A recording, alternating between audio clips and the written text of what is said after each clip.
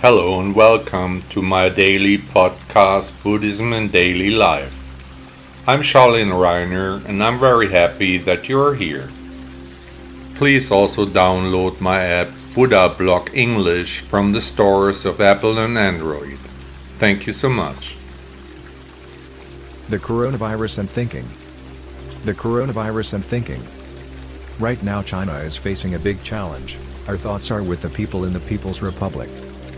On videos you can see countless people standing in front of hospitals, totally frightened and looking for help. In panic and with faces distorted by fear. Am I sick?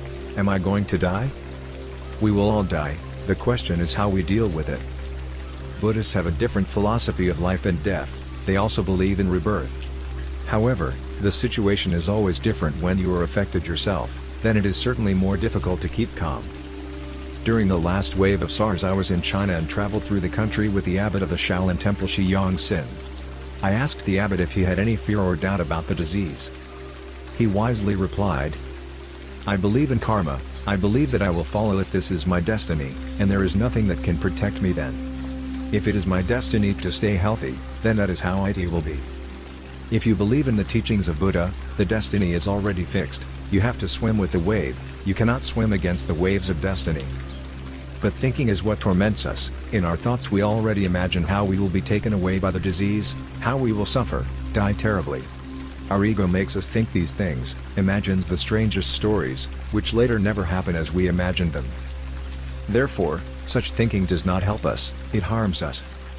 The coronavirus can even help us. It helps us to see how finite our existence really is, how small and insignificant we are, that life as we know it today can be over tomorrow. Remember that this can be a good opportunity to reflect on your existence, and perhaps spend some time with your enlightenment, pondering the topic of awakening. Just as her first great love came into her life, so can enlightenment come into her life. Think back to the time of your first great love, how you kept thinking about your beloved, so it is with enlightenment. If you are open to enlightenment, enlightenment will come into your life. And herein the great misfortune of the coronavirus can be an impetus to realize the transience of life and to seek enlightenment now, not tomorrow, because we do not know if tomorrow will come. Illness is the most fearsome tyrant. Albert Camus, French writer and philosopher, 1913 to 1960. The cure is worse than the disease. Francis Bacon, English philosopher, statesman and natural scientist, 1561 to 1626. There is only one disease, as there is only one health. Ernst Jünger, German writer, 1895 to 1998. Did you enjoy the podcast? Thank you for listening to Buddha Blog. Did you notice that there are no ads running here, that you are not annoyed with consumer messages?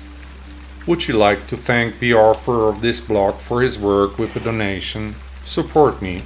Contribute to the extensive costs of this publication.